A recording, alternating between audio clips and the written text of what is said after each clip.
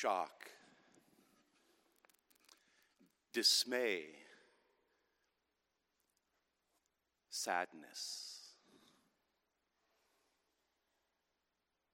The state of mind and heart of the disciples that we hear in today's gospel in many ways reflects our own state of mind and heart as we gather here to mourn our beloved departed.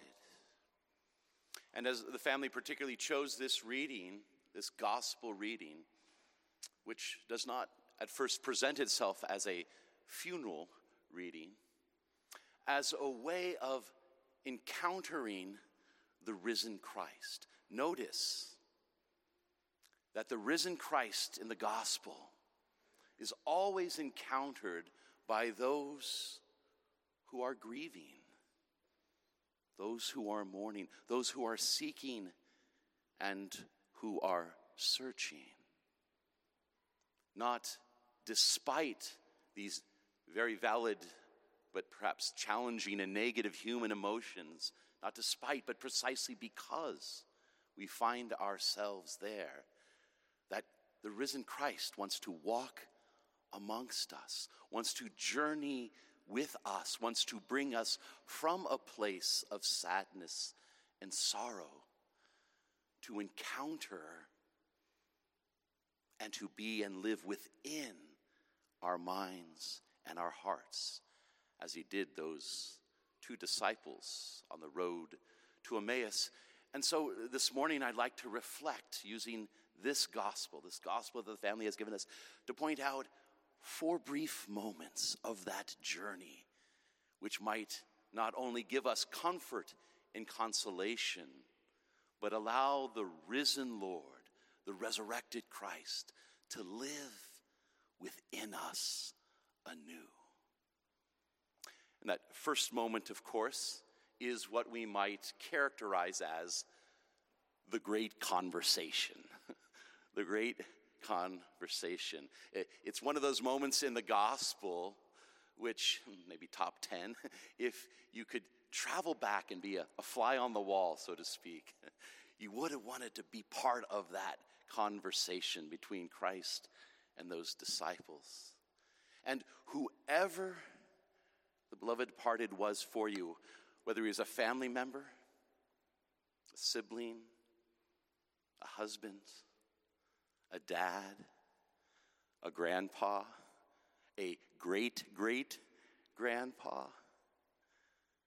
whether he was Larry, a colleague, a friend, or someone in the supermarket that he fell into conversation with, or whether for those of us who were his students and whom he mentored, Mr. Shields, perhaps a little more formal, if yet still familiar and personal in that way. Whoever he was for you, Larry, Dad, Mr. Shields, loved a good conversation. Loved a good conversation. And in terms of conversations and gathering notes from the family, that sense in when someone has the intellectual gifts that he did, sometimes a conversation can be a bit one-sided, right? Simply asking a question, waiting for the person to give their answer, and then saying, well, here's how it really is. That was not Larry. That was not Mr. Shields, right? In listening and inviting into that conversation a sense of seeking the truth, of searching, of the conversation itself being the road by which some new truth, some new idea, the very person of Christ might be discovered anew and afresh. As one family member said, even though he was often the smartest person in the room, he never made you feel dumb. He never made you feel less than in that way. A very gentle, humble, but if you will, ruthlessly searching, indomitably seeking for the truth. And never letting, if you will, the expectation of the person's knowledge get in the way. I remember the first time I sat there in the Commons at lunch, and I remember him asking me about freshman seminar. And I thought to myself, the Iliad was a little bit, I found it challenging initially, beyond the kind of caliber of reading I had done previous to that. And he was interested in what I had to say about, he asked me about, I believe it was Achilles' shield. He says, what do you think Achilles' shield symbolizes? And I hadn't a clue. And I thought, well, maybe this is his way of just politely letting me answer, and then he's going to tell me the answer. But no, he, not just being polite, he trying to draw forth from me kind of, almost pedagogically, that kind of dialectic, bring me to a new place. And he did it in such a gentle way, a way that put me at ease, that at a certain point I just said, well, you know what, I don't know about all the symbolism. All I know is that shield better be better than the armor he gave Patroclus. It's got to withstand Hector's sword this time around, right?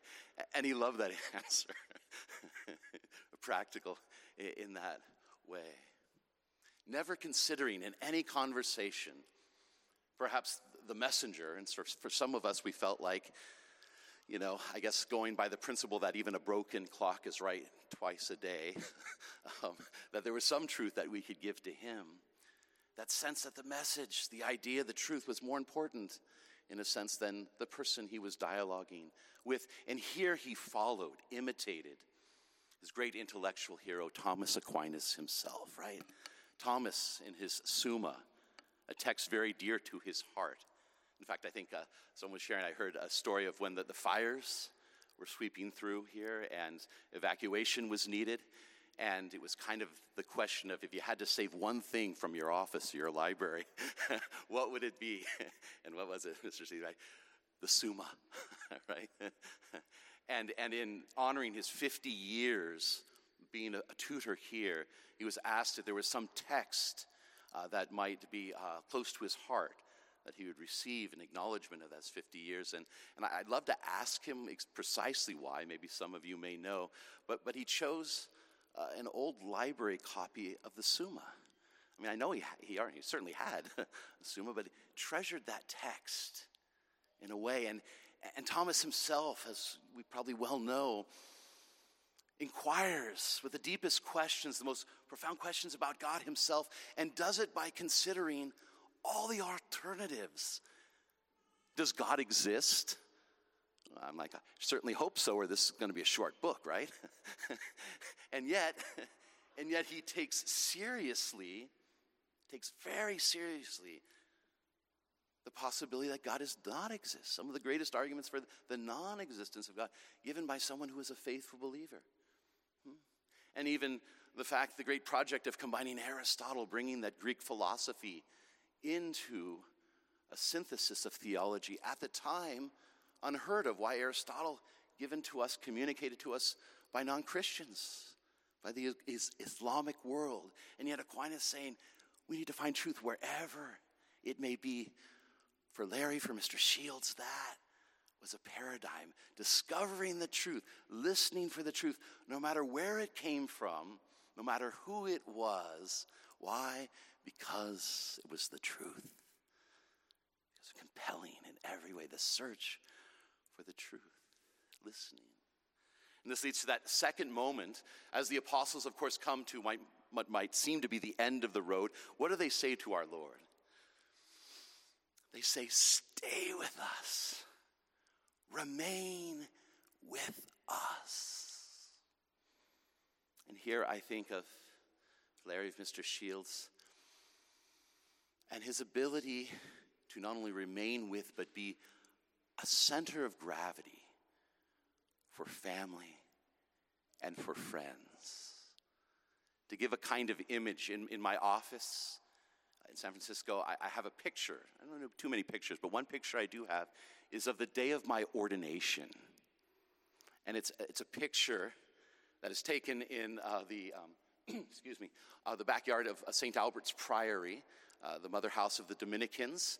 And after being ordained at St. Dominic's in San Francisco, we went for the reception back to Oakland, and we took a picture of the 35, 40 members of Thomas Aquinas, graduates and others who had traveled to be there for the celebration.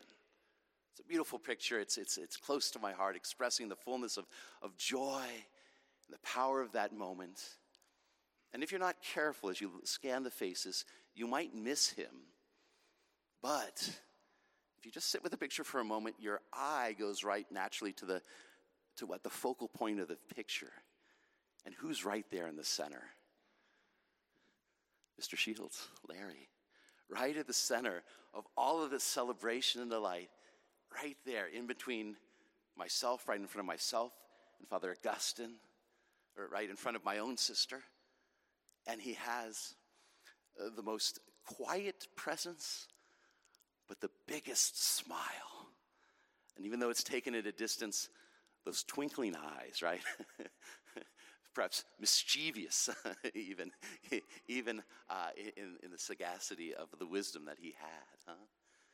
He was at the center of our lives. Quiet, gentle, and yet strong in every way. And so to hear stories of family, siblings, talking about a young Larry scampering up a ladder at 3 years old and stuck on a roof, other mischievous endeavors, taking the financial windfall of Captain Jiffy, the horse that came in to buy a copy of Newton's Principia, to hear from sons and daughters, a family of that sense of how he was dad, strength of being dad, someone who was, let's face it, those who have particular intellectual gifts don't always have the most practical side of life figured out.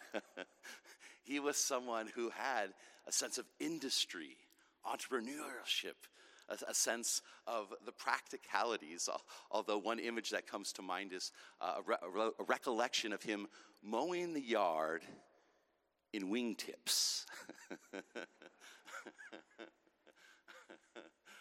Or of going and gathering things to fix up the house or things at the thrift store, or never turning down or seeking a deal for a used car for one of the siblings.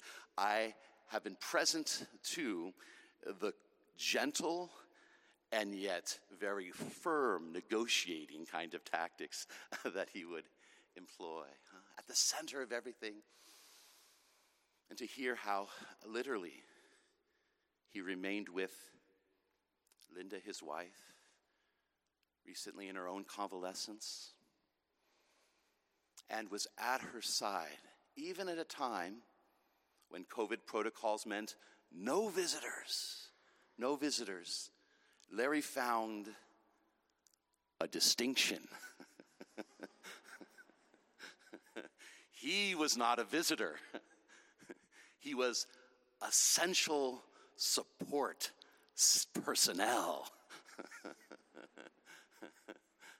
And so, garbed with everything that was necessary medically, by Linda's side, literally, physically, emotionally, spiritually, in every way, 56 years. God bless you. God bless you in every way. The heart of it all. Remain with us, Lord.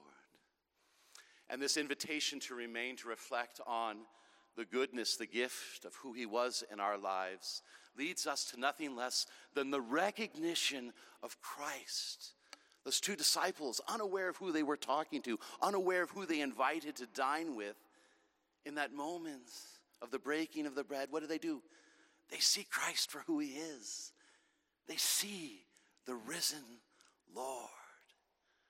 For all of us, then, in gathering together and making our prayers for Larry, we too have the opportunity to see and to experience the risen Lord in our midst. It was said by family that one of the great gifts that he had Mr. Sheila, was to be able to see Christ in others. To see Christ in others. And how does one have that gift, to be able to see Christ in others? It means that you're searching for Christ, right? A man faithful to the sacraments, a parishioner of St. Thomas in Ojai for well over 40 years. That sense of the the sacramental, robust sacramental life, someone who searched the scriptures. You love nothing more than to read the Bible, read the scriptures. I remember when I was thinking about my own senior thesis topic, and I wanted to investigate the theological virtues and perhaps look at some of the Old Testament figures, and I went to and I said, I'm thinking of looking at Thomas Aquinas or St. Augustine about the virtues, and his first response is, why wouldn't you start with the scriptures? I'm like, oh yeah, good point. Seeking God in the scriptures, knowledge of Jesus comes through scripture and sacraments. This leads us then to that fourth moment in which not only do they recognize Christ, the Christ they ask to remain with them, but now he's not with them. Where is he? He's in them. He's not just with them, but now in the receiving, the breaking of the bread, he is living from within them. And how to understand this from our Catholic point of view, the connection we have with our beloved departed. I'll quote the catechism here. It's a catechism not often mentioned, but I'll quote it here. And I know if I quote it here, Mr. Shields would say, cite your reference. Part 1, Section 2, Chapter 3, Article 9, Paragraph 5, Roman numeral 2, on the communion with those in heaven and on earth. That's for you, Mr. Shields. The Catechism in 958 says this: our prayer, referencing our prayers for the beloved departed, our prayer is capable of not only helping our beloved departed, but of making their intercession for us effective. Let me say that again. It's powerful. Anyone who wants to do a senior thesis, here's a topic for you, rich, the dynamic of the community we have, and those in the resurrected Christ. Our prayers right now for Larry, for Dad, for Mr. Shields, makes his intercession for us effective. Wow. It means that as perhaps we share stories later on at the eulogy, as we remember and give thanks, remember? Giving thanks is what is at the heart of that Eucharistic moment. The Lord giving, as we give thanks to God for the life that he lived, the way he impacted all of our lives.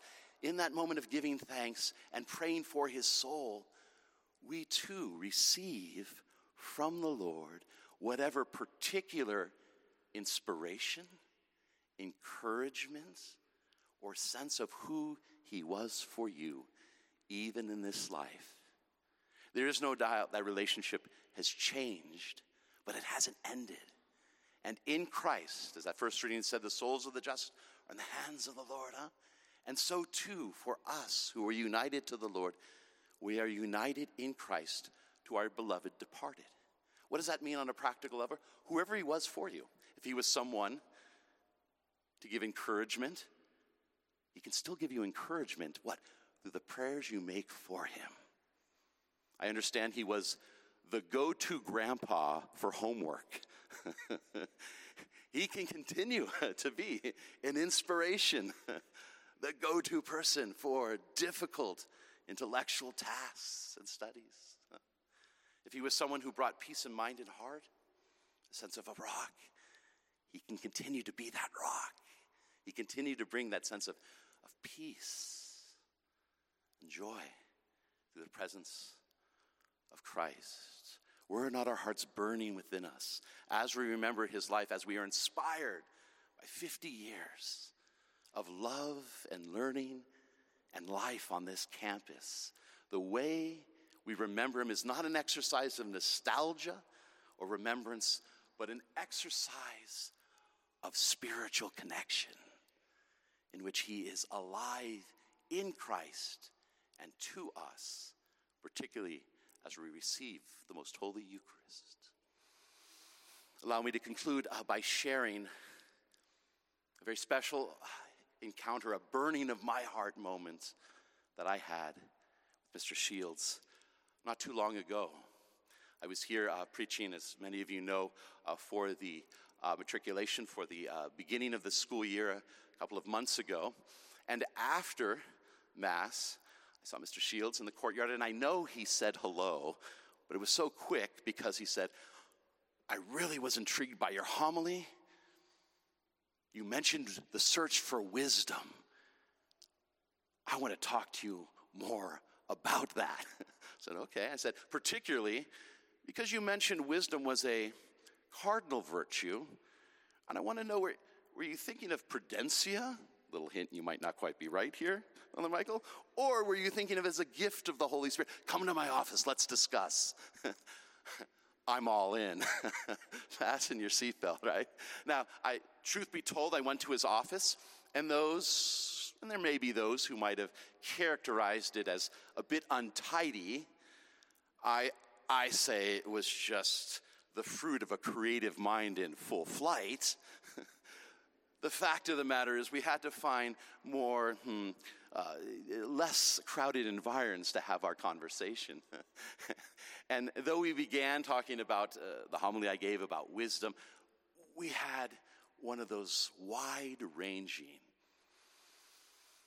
powerful conversations. 2 hours.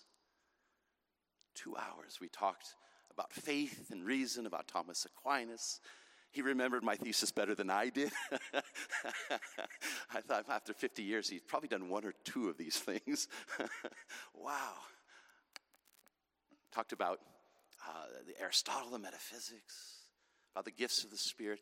But we concluded with the subject of the creation of the world. The creation of the world.